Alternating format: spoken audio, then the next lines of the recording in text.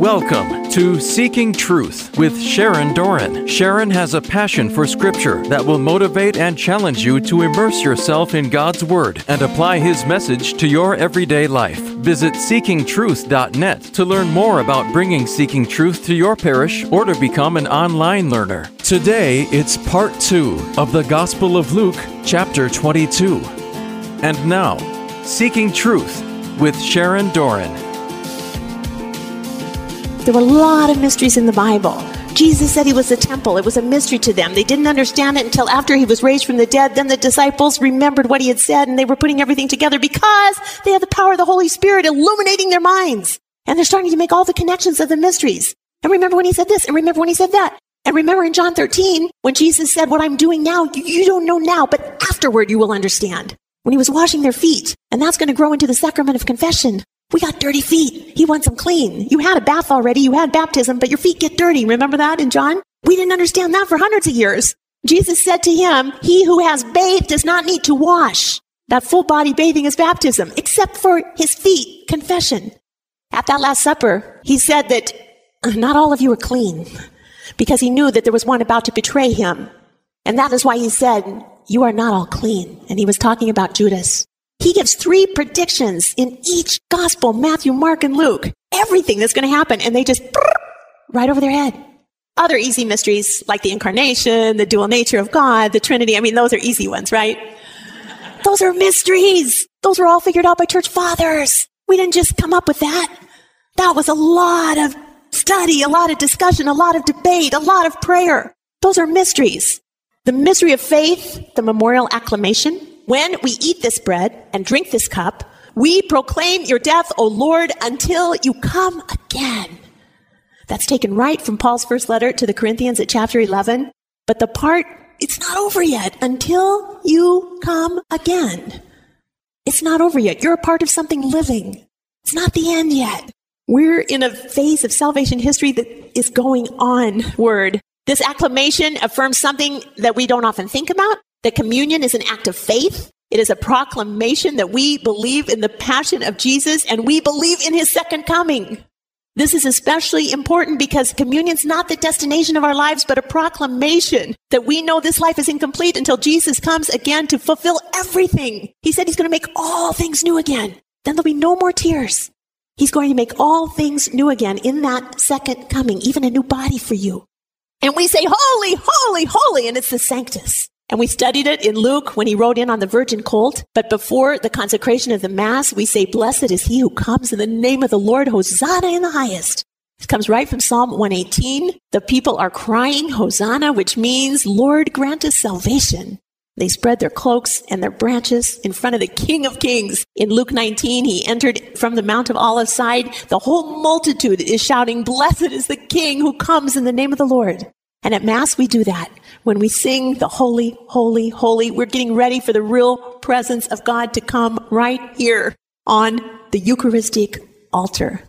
Isaiah, remember when he had the vision in the throne room of God, in the true presence of God, and the holy seraphim angels were singing to one another, holy, holy, holy is the Lord of hosts. The whole earth is full of his glory. We're entering up into that heavenly liturgy. It's in Revelation. John saw it at Revelation 4. Holy, holy, holy is the Lord God Almighty, who was, who is, and who is to come. This thrice holy is not very often in the scriptures. It's associated with the heavenly liturgy, the divine number, holy, holy, holy. This is the heavenly liturgy. And the 24 elders are there. Whenever the living creatures give glory and honor and thanks to him who is seated on the throne, who lives forever and ever, the 24 elders fall down before him who is seated on the throne and worship him who lives forever and ever.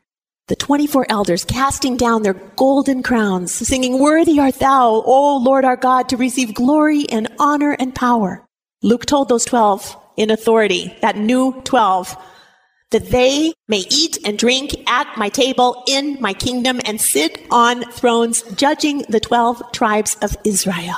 Judging that they were worthy, that in fulfillment, the 2 covenants have come together in perfect fulfillment. 12 plus 12, 24. 24 elders around the throne of God, throwing down their golden crowns in praise and glory for Christ's perfect mission. It's been fulfilled. The two governances have come together, 12 and 12, 24 elders around the throne of God.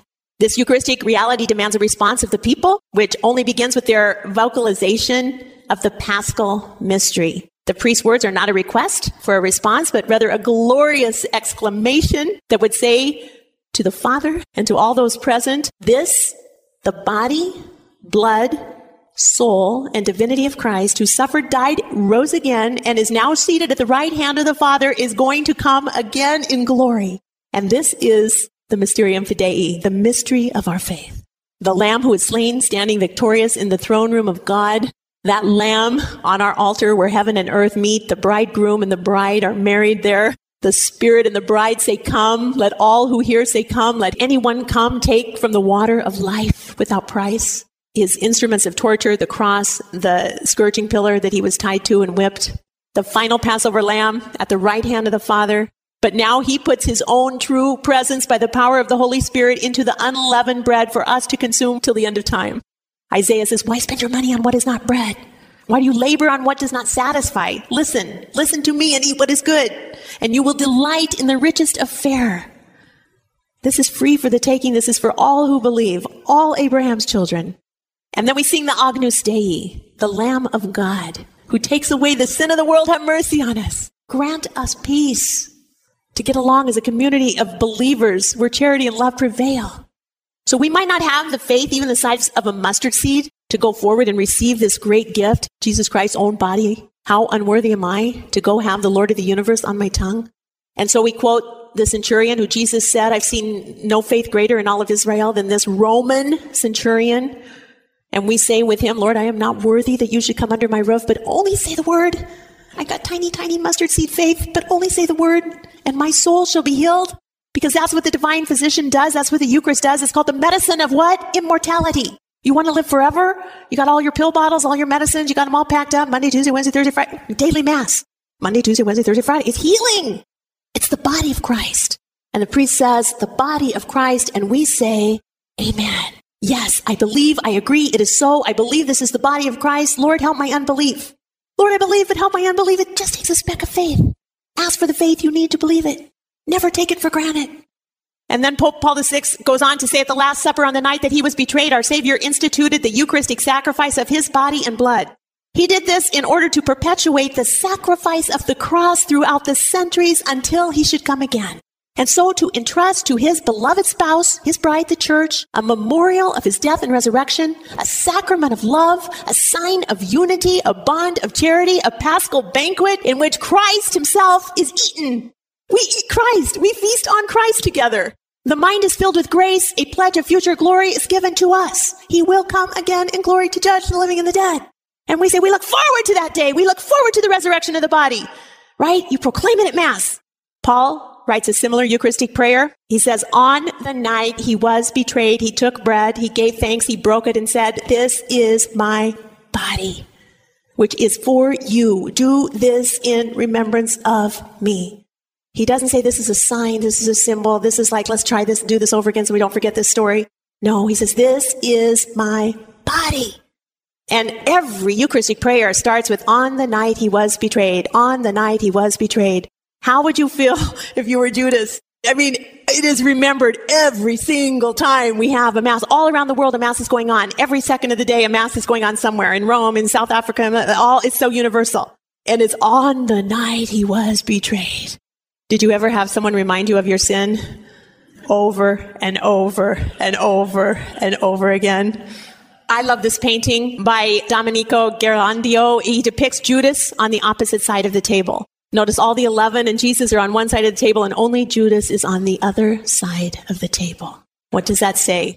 He's not in communion with the others. Satan entered into Judas, called Iscariot, who was of the number of the 12. Judas went away. He left the first Eucharist. Judas went away and conferred with the chief priests and captains. Judas is the first Catholic to leave Mass early. Judas went away and conferred with the chief priests and captains. He conferred how he might betray Jesus to them. This is an act of premeditation. He sought them out. He's conferring with them. And they, the chief priests and captains, were glad. And they engaged. So they start negotiating. They engaged to give him, Judas, money Judas made the way to the place in which the high priest resided. We call that Spy Wednesday. Spy because he had duplicity in his heart. He's having the Eucharistic meal with them, and in the meantime, he's thinking, where can I meet up with those guys because I want to turn this guy in. Judas agreed and sought an opportunity to betray Jesus to them in the absence of the multitude. Satan was very involved this night. This whole next 3 nights, Satan is very involved. Remember back in Luke 4 when the devil tempted Jesus, and he departed from him until an opportune time. Well, that opportune time is now. This is the opportune time, and Satan entered into Judas, and Satan doesn't want to see this go down. He doesn't want people free from bondage of sin. He doesn't want death reversed. He enjoys being the prince of the world. In Matthew's gospel, one of the 12, who was called Judas Iscariot, went to the chief priests and said, what will you give me if I deliver him over to you? They paid him 30 pieces of silver. And from that moment, he sought for an opportunity to betray Jesus. 30 pieces of silver is what he was worth to them. The King of Kings and Lord of Lords. What's 30 pieces of silver? In the Old Testament, it tells us that if an ox gores a slave, male or female, the owner shall give to the master 30 shekels of silver, and the ox shall be stoned to death. So Jesus is worth about the price of an Old Testament slave, and he is a slave. He is a doulos. He's the servant of all mankind. Remember when Judas got mad at Mary of Bethany because she broke open the nard and wasted the nard? He said, we could have got 300 denarii for that. That could have gone to the poor. But John tells us Judas didn't want that for the poor. He was a thief, and he had the money box, and he used to take what was put into it. Jesus foretold this would happen. In John's gospel, Jesus said, truly, truly, I say to you, when they're at table that night, one of you will betray me. And the other disciples were looking at one another, uncertain of whom he spoke. And one of his disciples, who Jesus loved, was lying very close to the breast of Jesus. So Simon Peter said to him, we think it's John, ask him, tell us who it is of whom he speaks. So lying thus close to the breast of Jesus, John said to him, Lord, who is it? Who's going to betray you? Which one of us? Tell us who it is. And Jesus answered, it is he to whom I shall give this morsel when I have dipped it. And so when he had dipped the morsel, he gave it to Judas, the son of Simon Iscariot. After the morsel, Satan entered into Judas. And Jesus said to him, what are you going to do? Do it quickly. So after receiving the morsel, Judas immediately went out in the night, the black of night. Did Judas receive communion, that first communion? This is speculative theology, but if we piece the 4 gospel accounts together, I think he did. Remember, John had the foot washing. Jesus washed each of their feet that night. And he came to Simon Peter, and Peter said, don't wash my feet. And Jesus said, what am I doing? You don't know now. This is one of those mysteries. You don't know now, but after, you will understand. And Peter said to him, you shall never wash my feet. And Jesus said, if I don't wash you, you have no part in me. And Simon Peter said to him, Lord, not only my feet, but my head and hands as well. Jesus is going to be instituting the Eucharist. He wants them clean. St. Augustine wrote about this. Jesus said, he who has bathed does not need to wash. If you fully bathe, that's baptism, except for your feet, that's confession. But he is clean all over. And if you are clean, but not all of you are. He knew the one who was going to betray him. And he said, you are not all clean. But he offers each of them to have their feet washed. So he cleans their souls and their hearts. Judas betrayed Jesus with clean feet. Jesus offered him that sacrament of confession before he offered him the Eucharist. Jesus is giving Judas every single chance not to betray him. He's healing him. He's filling him with grace. He's wiping the slate clean of his past thievery and cheating and the money box and all that. Jesus, who could read their hearts, as we've seen all through Luke, washed Judas clean with confession so that Judas was able to take the Eucharistic morsel that Jesus offered to him that night. And with a totally clean slate and the grace of Jesus forgiving him all his past sins, Judas still cooperated with evil and allowed Satan to enter him. That's free will. God gives us that freedom. Paul says, don't grieve the Holy Spirit of God by whom you were sealed for the day of redemption. Luke 10 told us that everyone who speaks a word against the Son of Man will be forgiven, but anyone who blasphemes against the Holy Spirit will not be forgiven. We'll cut Judas some slack here because the Holy Spirit hasn't been poured out yet. That's not until Pentecost. So can he grieve the Holy Spirit who's not been poured out yet? Okay, we'll give him that. But Jesus himself said, for the Son of Man goes as it is written of him, but woe to that man by whom the Son of Man is betrayed. It would have been better for that man if he had not been born. Pretty strong words from Jesus Christ about Judas. Also, in his prayer, he's praying for those apostles. While I was with them, I kept them in thy name, Lord, Father. When thou hast given me, I have guarded them, and none of them is lost, but the son of perdition, who scholars believe he's referring to Judas there, that scripture might be fulfilled. Judas had the capital sin, the deadly sin of greed. He would steal from the money box. We see John telling us that many times, but he was washed clean before the betrayal. How about the other apostles? They're no angels, because right away they start disputing about which one of them is the greatest and who gets to sit closer to Jesus and all that. So they're full of pride. A dispute arose right then among them which one was going to be regarded as the greatest.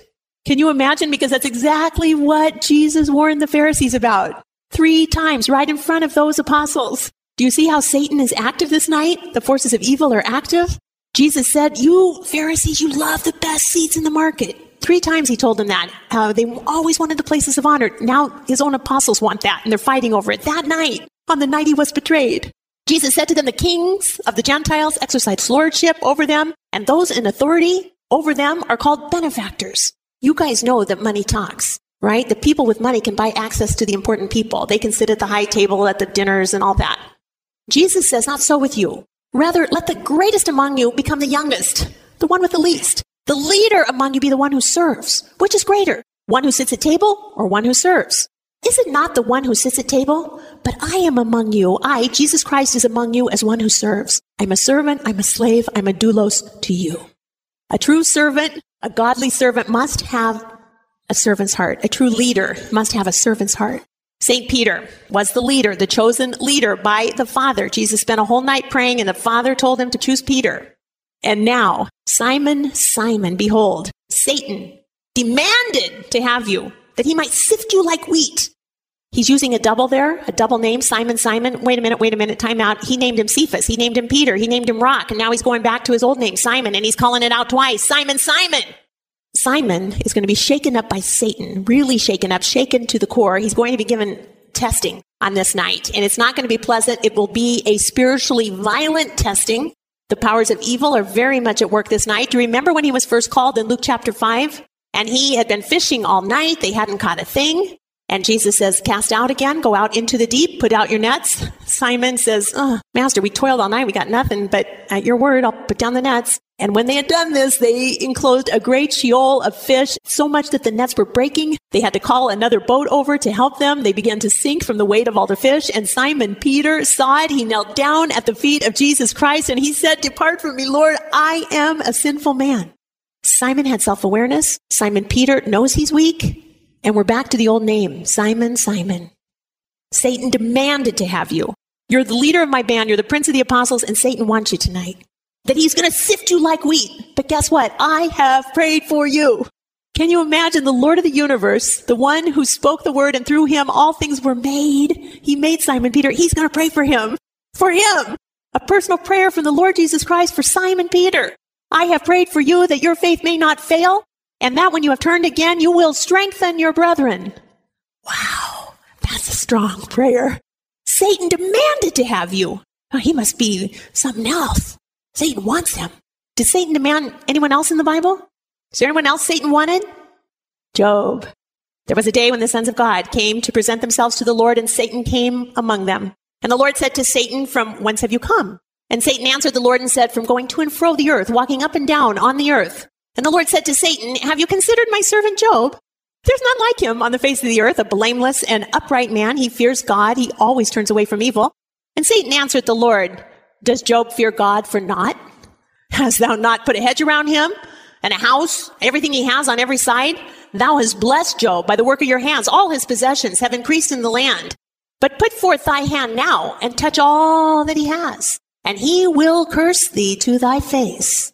And the Lord said to Satan, behold, all that Job has is in your power. Just don't touch him. Only upon himself do not put forth your hand. So Satan went forth from the presence of the Lord. God knew Job could handle it. God knows Peter can handle it. Simon, Simon, Satan has demanded to have you. He's going to sift you like wheat, but I've prayed for you. And later Peter will write this, be sober and watchful. Your adversary, the devil, prowls around like a lion, a roaring lion, seeking someone to devour. Resist him firm in your faith, knowing that the same experience of suffering is required of your brotherhood throughout the world. And after you have suffered a little while, the God of all grace, who has called you to his eternal glory in Christ, will himself restore, establish, and strengthen you. That's exactly what God did for Peter that night. And now he's writing it for others who will be persecuted. Satan's really going to shake things up. He's going to get Peter at the core. He's really turning up the heat. Why? Because this is the most cosmic battle of all time. Spiritually, there will never be a bigger spiritual battle than this. And Peter said to Jesus, Lord, I am ready to go with you to prison and to death. And Jesus said, I tell you, Peter, the cock will not crow this day until you 3 times deny that you know me. Impossible. For I tell you that this scripture must be fulfilled in me, and he was reckoned with his transgressors. For what is written about me has its fulfillment. And they said, Lord, Lord, here are 2 swords. He said to them, that's enough. The thing is, Isaiah 53:12 needed to be fulfilled, that Jesus was numbered with the transgressors. He was numbered among the wicked. And so the apostles assumed that they're going to need weapons for this battle. Get their weapons together, and there's going to be a violent takeover. And Jesus said, no, 2 swords is plenty. It's not about that. It's not going to be that way. In fact, when they cut off the high priest's slave, Malchus, when they cut off his ear, Jesus immediately healed the ear. It's not going to be a violent takeover. Jesus came out and went, as was his custom, to the Mount of Olives, and his disciples followed. And he came to the place, and he said to them, pray that you may not enter into temptation. It's what we pray every Our Father. Lord, lead us not into temptation. He withdrew about a stone's throw. He knelt down in prayer, saying, Father, if you are willing, remove this cup from me. Remove this cup. If there's any way possible, do I have to go through this? The dread of this exodus, this departure from this earth, Jesus was dreading it. Nevertheless, not my will, Father, but yours be done. And there appeared to him an angel from heaven to strengthen him. Luke gives us that detail about an angel coming. He is in agony. He's praying even more earnestly. His sweat became like great drops of blood falling down to the ground. Only Luke, the physician, gives us that detail, that he had hematidrosis, which is a blood sweat. It's an actual medical condition. It's very rare, but under intense, excruciating anguish, the body, is from the ancient Greek word, can sweat blood. Jesus rose from prayer. He came to the disciples and he found them sleeping for sorrow. Have you ever been so sad in such a grief-filled situation that you just wanted to shut down and just close your eyes and drift off to sleep? Jesus said to them, why are you sleeping? Rise and pray that you may not enter into temptation. This is the biggest night of your life. This is the biggest cosmic battle the world will ever see, and you're going to take a nap? No. Satan is lurking. Satan is prowling. Remember Mel Gibson's The Passion of the Christ, and Satan in the garden that night. The snake slithers by, and you keep seeing Satan watching and waiting and ready to strike. Jesus was still speaking, and there came a crowd, and the man called Judas, one of the 12, was leading them. He drew near Jesus to kiss him. But Jesus said to him, Judas, would you betray the Son of Man with a kiss? And when those who were around saw what would follow, they said, Lord, shall we strike with our swords? Is this the time now? Is this it? Is this it? One of them struck the servant of the high priest and cut off his right ear, but Jesus said, no more of this. He touched the ear and healed the man.